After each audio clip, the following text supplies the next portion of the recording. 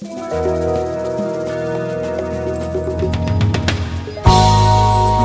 never quotes Esther. No New Testament writer ever quotes Esther. It's kind of an unusual book in that regard.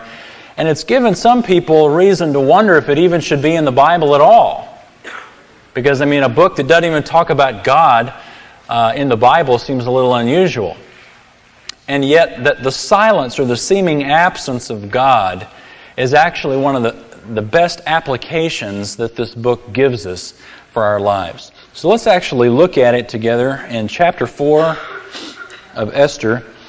And we're not going to read the first 3 chapters to get the story, but let me just kind of tell you the story of what's happening before we get into chapter 4 so that as we start, you'll be up to speed. The nation, Israel, is kind of out of their country at this time, at least some of them, Esther being one. And they're in a foreign country, modern-day Iran. Back then it was Persia, who was the world power at the time. Well, the book of Esther starts with the king of Persia. Ahasuerus is my Bible says. Yours might say Xerxes. He's known by a couple of different names, but this guy was really pretty much a nut. He was a very eccentric, very flighty. Whims decided what he would do, and he decided that for 6 months he would have his army come and they would throw a party.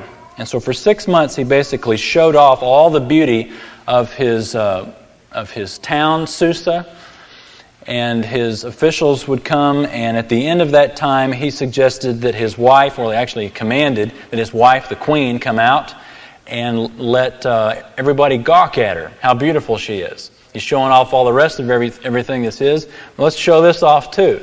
Well, she decides she's not coming. And so what does he do? He gets rid of her. And so that's kind of creates a vacancy now that must be filled. Hence, in chapter 2, there is a search for a replacement queen. Well, his officials had some really bright ideas about how to come up with a queen. These are wonderful qualifications. First of all, she's got to be absolutely gorgeous. And so they searched all throughout the provinces for all the gorgeous unmarried women and brought them to Susa, and for a year powdered and puffed them and got them all beautiful. And at the end of that time, one by one, they would go and spend the night with the king. And at the end of all that, when he got to decide which one he wanted as queen. Hey, great. What do you think he said? He says, that sounds like a great idea. Let's do it. And so that's exactly what they did. I want to show you some pictures of actually where this took place. In Iran today, you can go to this big pile of dirt, which was Susa. This is actually where Esther and Xerxes and all these others that we're going to talk about were there today. And let's look at the next slide. You can see how raised it is. It's hard to get the dimensions of it. This was a huge city, the capital city. You can see a river running down right here, and in the next slide you can see with color how lush this area was. So this is Susa. This is where the setting of the story we're going to read today. Now I want to show you some other pictures from another town, but this gives you a good impression of what the culture was like. They've actually unearthed in another city Xerxes' harem. This is his harem as they have found it and as they have restored it. And then just next door is the palace. You can see in the next slide the front. It almost kind of looks like a college dormitory. You can just imagine these young girls running in and out and giggling the whole time. But they were all concubines, just harem, an object for this king. And the next slide you get there's a relief. This is on the doorway as you walk in. This is a picture of Xerxes himself walking into the harem. So if you were a woman who happened to be part of this group, every time you'd walk in, you'd get a reminder of why you were there. And there's also another picture on the other side of the building of Xerxes killing a lion. So I guess this is to show how strong and studly he is for all the women whom he is to impress. Well, it's at this point in this culture that we're introduced to Esther. Esther was a Jew who was raised by her uncle named Mordecai. They were in Persia in exile from Israel, and Esther, being one of the most beautiful women there in the nation, was taken into this harem. And she, not because of her beauty, but the text bends over backwards to tell us it's because of her character. She found favor with those with whom she was around because of her character, and consequently, God sovereignly had Esther become queen. But we're introduced to a major problem here. Nobody knows Esther's a Jew. Everybody knows that her uncle, Mordecai, is a Jew. And there's a guy named Haman who's a bigwig in the king's officials, who hates the Jews because this one man, Mordecai, won't bow down in front of him. And so he decides we're going to have all the Jews wiped out. You got your first Holocaust here in the Bible. And the king sure says, hey, let's go along with it. Sounds great. Again, remember, he's the guy who just goes on a whim. You bet. Sounds great. And so there's a decree, an edict written to where all the Jews are wiped out. But they don't know that the queen is a Jew. So that kind of sets up the story of where we are in the first 3 chapters. So now let's look in chapter 4 as we get more and more impressed with Esther's character and how one person can have such an incredible influence. Chapter 4, verse 1. When Mordecai learned all that had been done, he tore his clothes, put on sackcloth and ashes, and went out to the midst of the city and wailed loudly and bitterly. And he went as far as the king's gate, for no one was to enter the king's gate clothed in sackcloth. And in each and every province where the command and decree of the king came, there was great mourning among the Jews, with fasting, weeping, and wailing, and many lay on sackcloth and ashes. Then Esther's maidens and all her eunuchs came and told her, and the queen writhed in great anguish.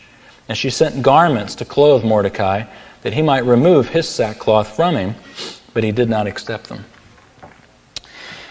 Here in America, in the West, we are such an individualistic society that even in our mourning and grieving and when our hurting, we crawl off by ourselves and lick our own wounds. We don't grieve publicly. Funerals, even funerals, we hold it all in. We don't really show our feelings and emotions. We grieve privately. But in the East, in this culture, just as Mordecai did, they even still today will very public about their religion. You go to the East today and you'll see people standing in the middle of the street praying. Okay, you see that's common. You see that here in America and you think he's a nut. Over there, it's just the way it was. But very, very public mourning, and Esther as well, when she hears about this, she is in great anguish. But then look at verse 5. Then Esther summoned Hatach from the king's eunuchs, whom the king had appointed to attend her, and ordered him to go to Mordecai to learn what this was and why it was. So Hatach went out to Mordecai to the city square in front of the king's gate. Mordecai told him all that had happened to him, and the exact amount of money that Haman had promised to pay the king's treasuries for the destruction of the Jews. He also gave him a copy of the text of the edict which had been issued in Susa for their destruction, that he might show Esther and inform her, and to order her to go in to the king to implore his favor and to plead with him for her people. Then Hatach came back and related Mordecai's words to Esther. Esther hears the bad news and doesn't know why this is happening. Goes and asks Mordecai. Mordecai tells her why. And then he not only tells her why, but he says, and now, you need to use your place of influence there as queen to go in and to beg for the life of your people. Notice it calls them her people. Not to say beg for the Jews, beg for us, but beg for your own people. But there's a problem with going in before the king and doing this. Verse 10 tells us, Esther spoke to Hatach and ordered him to reply to Mordecai. All the king's servants and the people of the king's provinces know that for any man or woman who comes to the king to the inner court who is not summoned, he has but one law, that he be put to death, unless the king holds out to him the golden scepter so that he may live. And I have not been summoned to come to the king for these 30 days. And they related Esther's words to Mordecai. Esther's concern here is, I guess, a natural one. She says, you only go to the king when you're called for. You don't go to the king because you want to see him. You go to the king because he wants to see you. And Esther's not dumb. I mean, she understands that this situation is probably a lot like Dave Campo's situation is with the Cowboys right now. And everybody's excited about this brand new coach. But what does history tell you about that position? What kind of job security do you think he's got? Well, Esther was the same way. She knew that this queen had been ditched. The queen before her had been ditched because the queen crossed the king. And what is Esther told here to do? To go in uninvited against the law and to cross the king. She knows that not only can she be booted out of being queen, but she can also be killed because that's the law. So there's a risk. But notice what Mordecai tells her. It's an excellent response and probably the most oft-quoted verses in this entire book, verse 13 and 14. Mordecai told him to reply to Esther, "Do not imagine that you in the king's palace can escape any more than all the Jews. For if you remain silent at this time, relief and deliverance will arise for the Jews from another place, and you and your father's house will perish. And who knows whether you have not attained royalty for such a time as this." It's a great statement. Essentially, Mordecai tells her, you got nothing to lose here, Esther. You're going to die if you don't go in there because you're a Jew. Even though you're a queen, you're still a Jew. And when they find out you're a Jew, you're going to die just like the rest of us. You got nothing to lose. Plus, he says,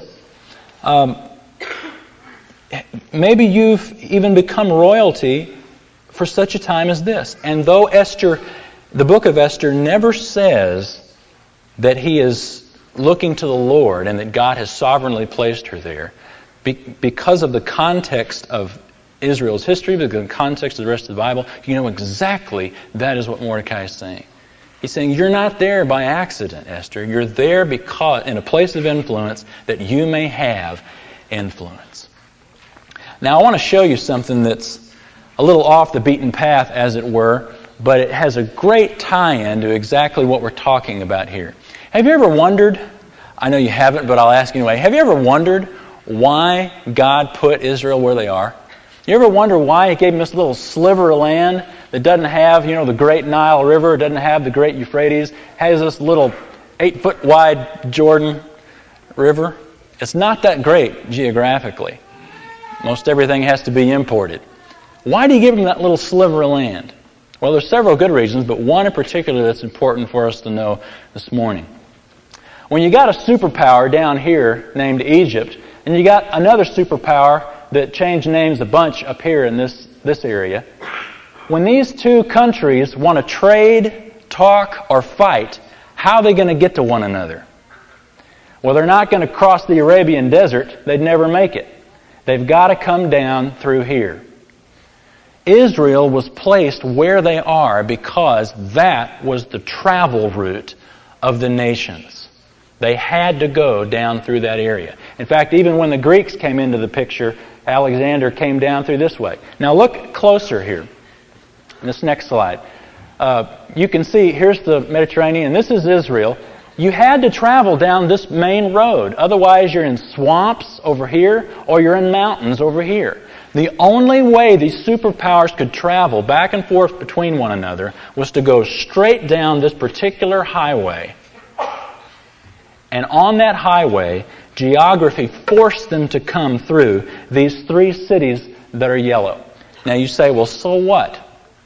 Well, the emphasis is that that was part of what God had given to Israel. And the people who controlled those cities controlled trade, controlled taxes. You could set up toll booths there. And controlled the armies that would go through. If you controlled that highway, essentially you controlled the world. because the two superpowers were there. But what did Israel do when they first came into the land? They didn't take this highway area. They retreated back up into the hills. They didn't want to go down and claim what God had given them. Instead, they backed up into the hills and let the unbelievers in the land continue to have influence along that highway. Consequently, the world had a great bunch of influence until Solomon came along, and he went down and he conquered all of those cities. Why do you think Israel was at its apex of prosperity and world influence during the time of Solomon, even more so than David? Because Solomon recognized God had sovereignly placed them there for that reason. He took those cities and they had influence in the entire world because of that. Now, how does that relate to us? Well, this is a very big and broad picture of something that is true of you in a very real sense. That God has sovereignly placed you where He has placed you, not by accident, but that you might have influence wherever you are. It's exactly what happened here with Esther when he says, "Who knows that you have not attained royalty for such a time as this?" Mordecai is saying, Esther, it's not an accident that you are where you are. It's not an accident that out of all of the women, they would choose a foreigner and they would choose you for such a time as this. It is not an accident. I think that is the point that is to be looked at. Was there risk? Indeed there was risk. But here's the question. Do you have a cause worth dying for? Did Esther have a cause worth dying for? You bet. It was the preservation of her people. Do you and I have a cause worth dying for? Sure we do. What is that cause? That the Lord Jesus Christ died on the cross for your sins. That if you place your faith in Jesus Christ, all of your sins are forgiven. Not by your good works, not by your good looks, but simply by His grace. And He tells us that now that we know that, once you've accepted that, the place of influence that He has sovereignly placed you, you are to influence. You're not to retreat and hide in the hills like Israel did and let the world have that influence. Instead, you are to go down and you are to get involved where God has placed you, that you might have the influence and to be able to share that good news. So do you have a cause worth dying for? Yes, you do. Do we really believe that? I think we do. Do we live that? I don't think we do. You think about Peter, and you can think about yourself. You think about me. Or I'll think about me. You think about yourself. Peter, what was his deal? You know, on the night before Jesus died, Jesus told all the disciples, "You're all going to desert me." And what did Peter say? "Oh, no, I would never do that." In fact, he says, "Lord, I'll even die for you. I'm willing to die with you." And of course, Jesus says, "Oh, really? I got news for you. Something else is going to happen tonight, Peter." And before the denial, that Peter denied Jesus, the guy who said he was willing to die for Jesus Christ goes into the garden with Jesus. Jesus says, "Peter, James, John, come over here and pray with me. Boy, I'm really down." They say, "Yeah, you bet. Sure, Lord." Jesus starts praying, and Peter, James, and John, what do? They fall asleep. The guy who's willing to die for Jesus is not willing to pray. And I find that very instructive in our lives. Because I would say there's probably very few people that would not stand up here and say, you know what? What the Bible stands for and what Jesus Christ teaches is worth dying for. Probably very few would stand up and say, "Nah, I don't think that." Most of us would probably say that. And yet how many of us say willing to die and yet we're not willing to pray? How many of us are willing to die but we're not willing to get up a little earlier? How many of us are willing to die but we're not willing to love our wives or love our husbands or love the Lord God with all our heart, soul, mind, and strength? You see, if you're not willing to do these small things, you're not willing to die. What happened with Peter? "Oh Lord, I'm willing to die." What happens right after that when he had the opportunity to die? And the soldiers say, "Hey, you were with that guy that we're going to kill." What did Peter say?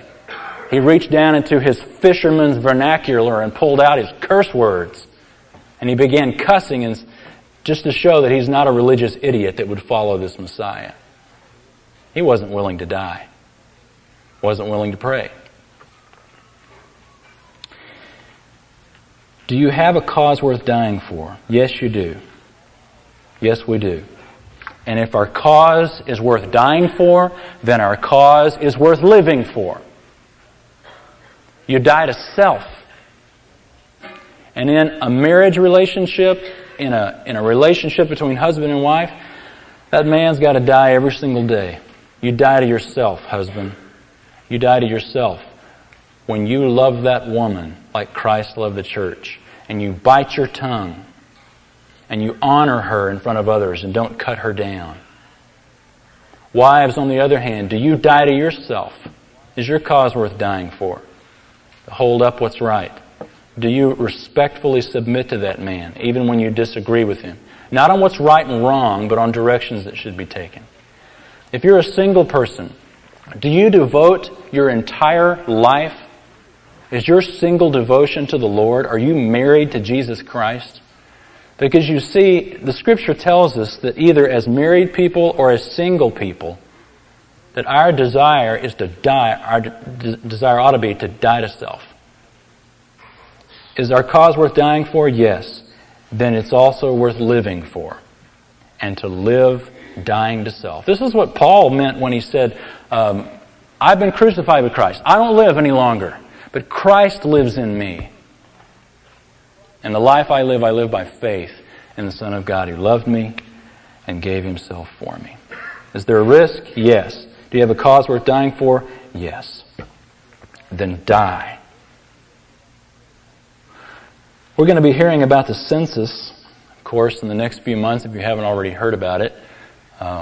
Every 10 years rolls around and we count America, and we're going to be shocked at how America's grown. And it'd be real easy, not only in America, but to look at the billions that are in the world, and then to look at yourself and think, I am just one of billions of people here on this planet. And God has gifted people. I look at people, how God has gifted individuals. God has given them a much greater place of influence. God has given them much better gifts than me. He's given them, you just keep going about how everything is wrong with you. Well, this is what happened in my past. I've got a past. Everybody's got a past. Everybody's got sins. The people that have the great influence whom you admire, they've got a past.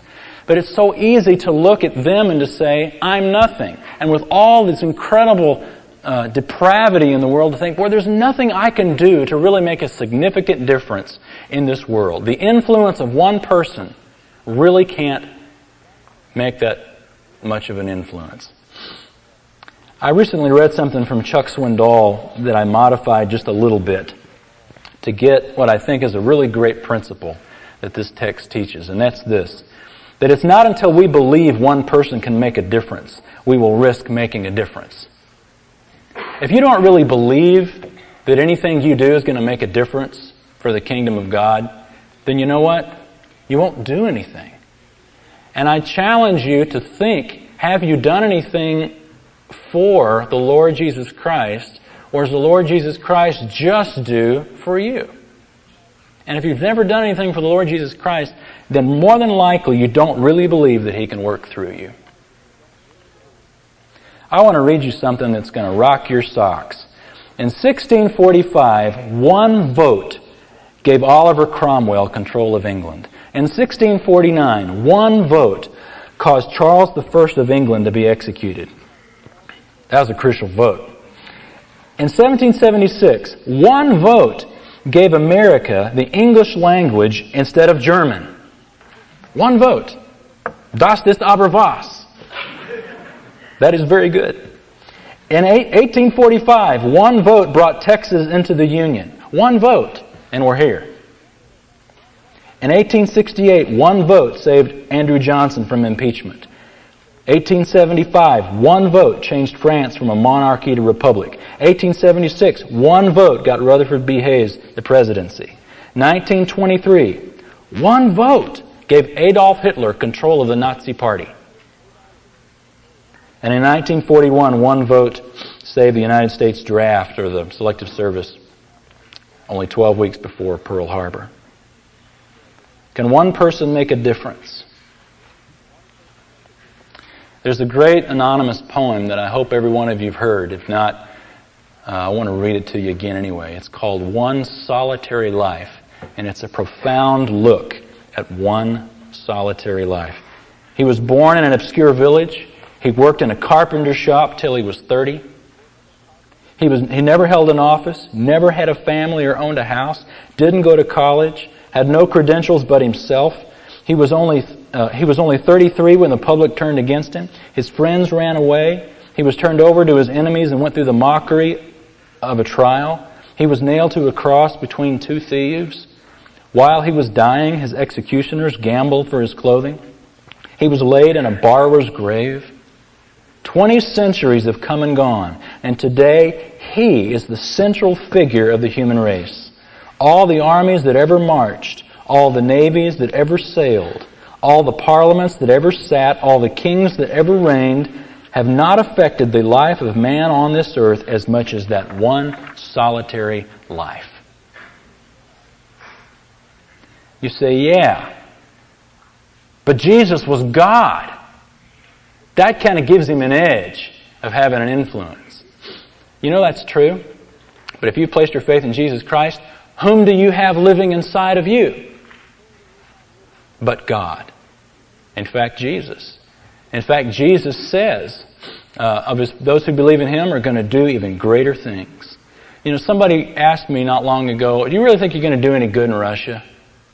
Do you really think in a country that big, you know, Russia has as many churches as the city of Dallas? The nation of Russia has as many churches as the city of Dallas. You really think you're going to do any good over there? And if I didn't think that the influence of a few people could do something, not only would I not go there, but I wouldn't stand here. Because the work of God and the Word of God is a big joke if it doesn't really change lives.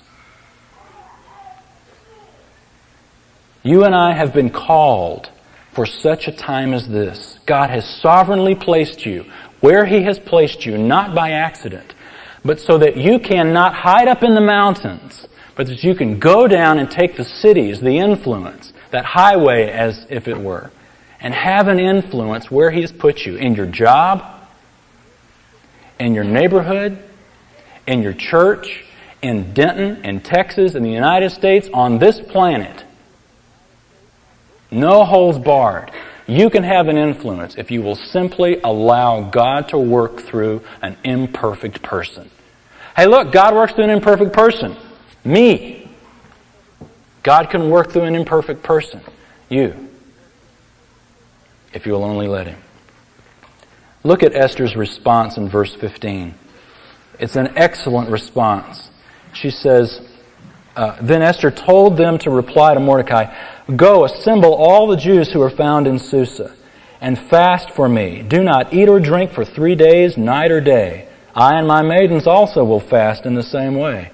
And thus I will go in to the king, which is not according to the law. And if I perish, I perish. So Mordecai went away and did just as Esther had commanded. If I die, she says, at least I die doing the right thing. Esther models a great principle for us here. Because she knows the providence of God. She's been placed there for a particular reason. And yet, she never presumes upon providence, but prepares plans with prayer. We should do the same. Yeah, God sovereignly placed you where you are. Yeah, God can use you.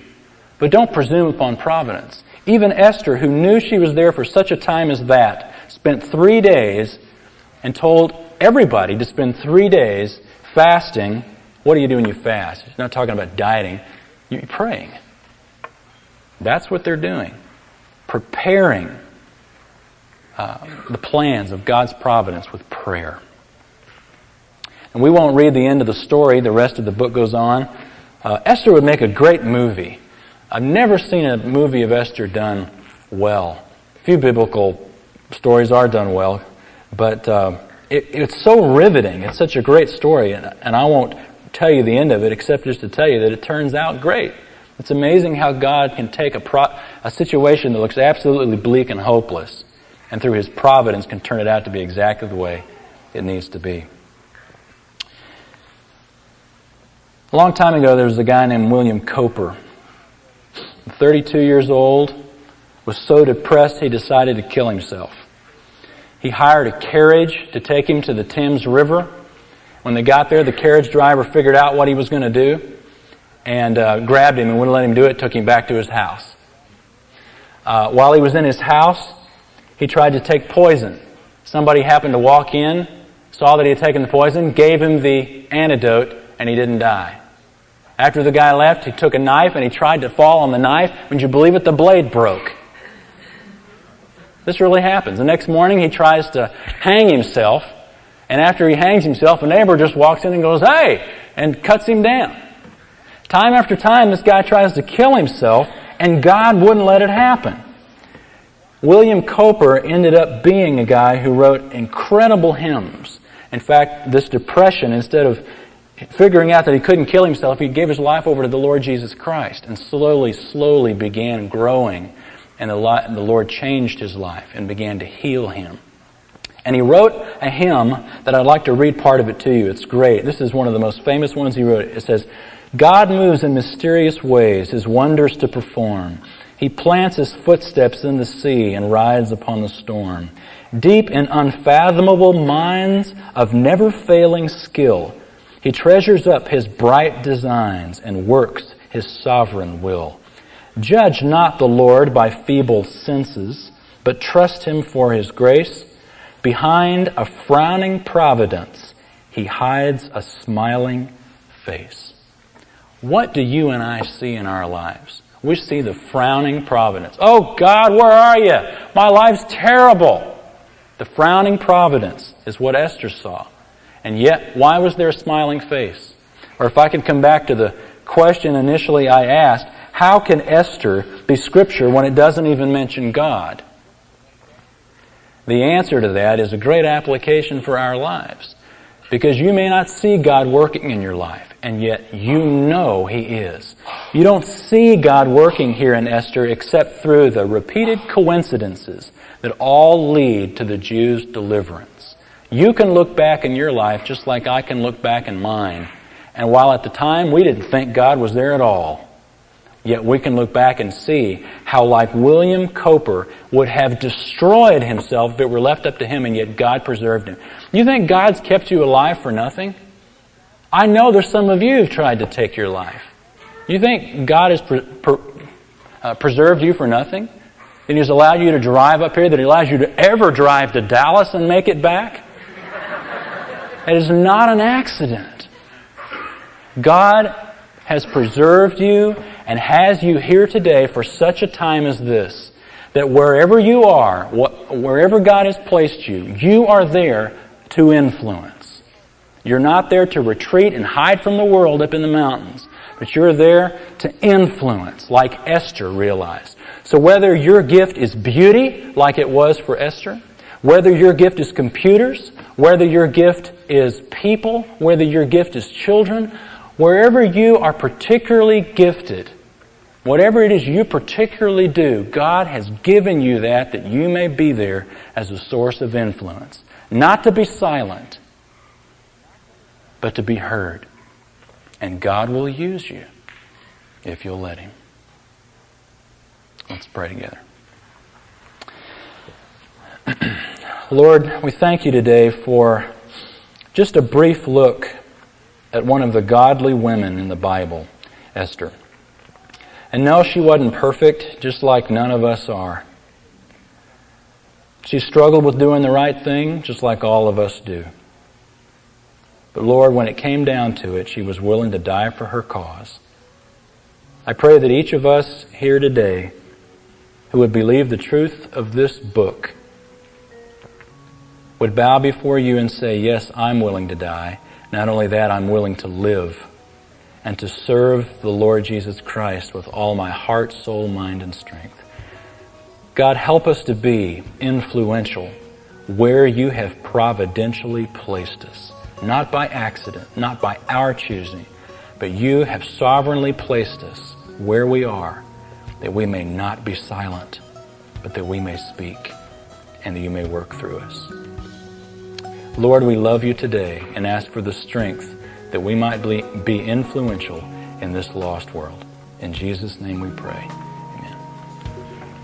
Thank you. Lord bless you.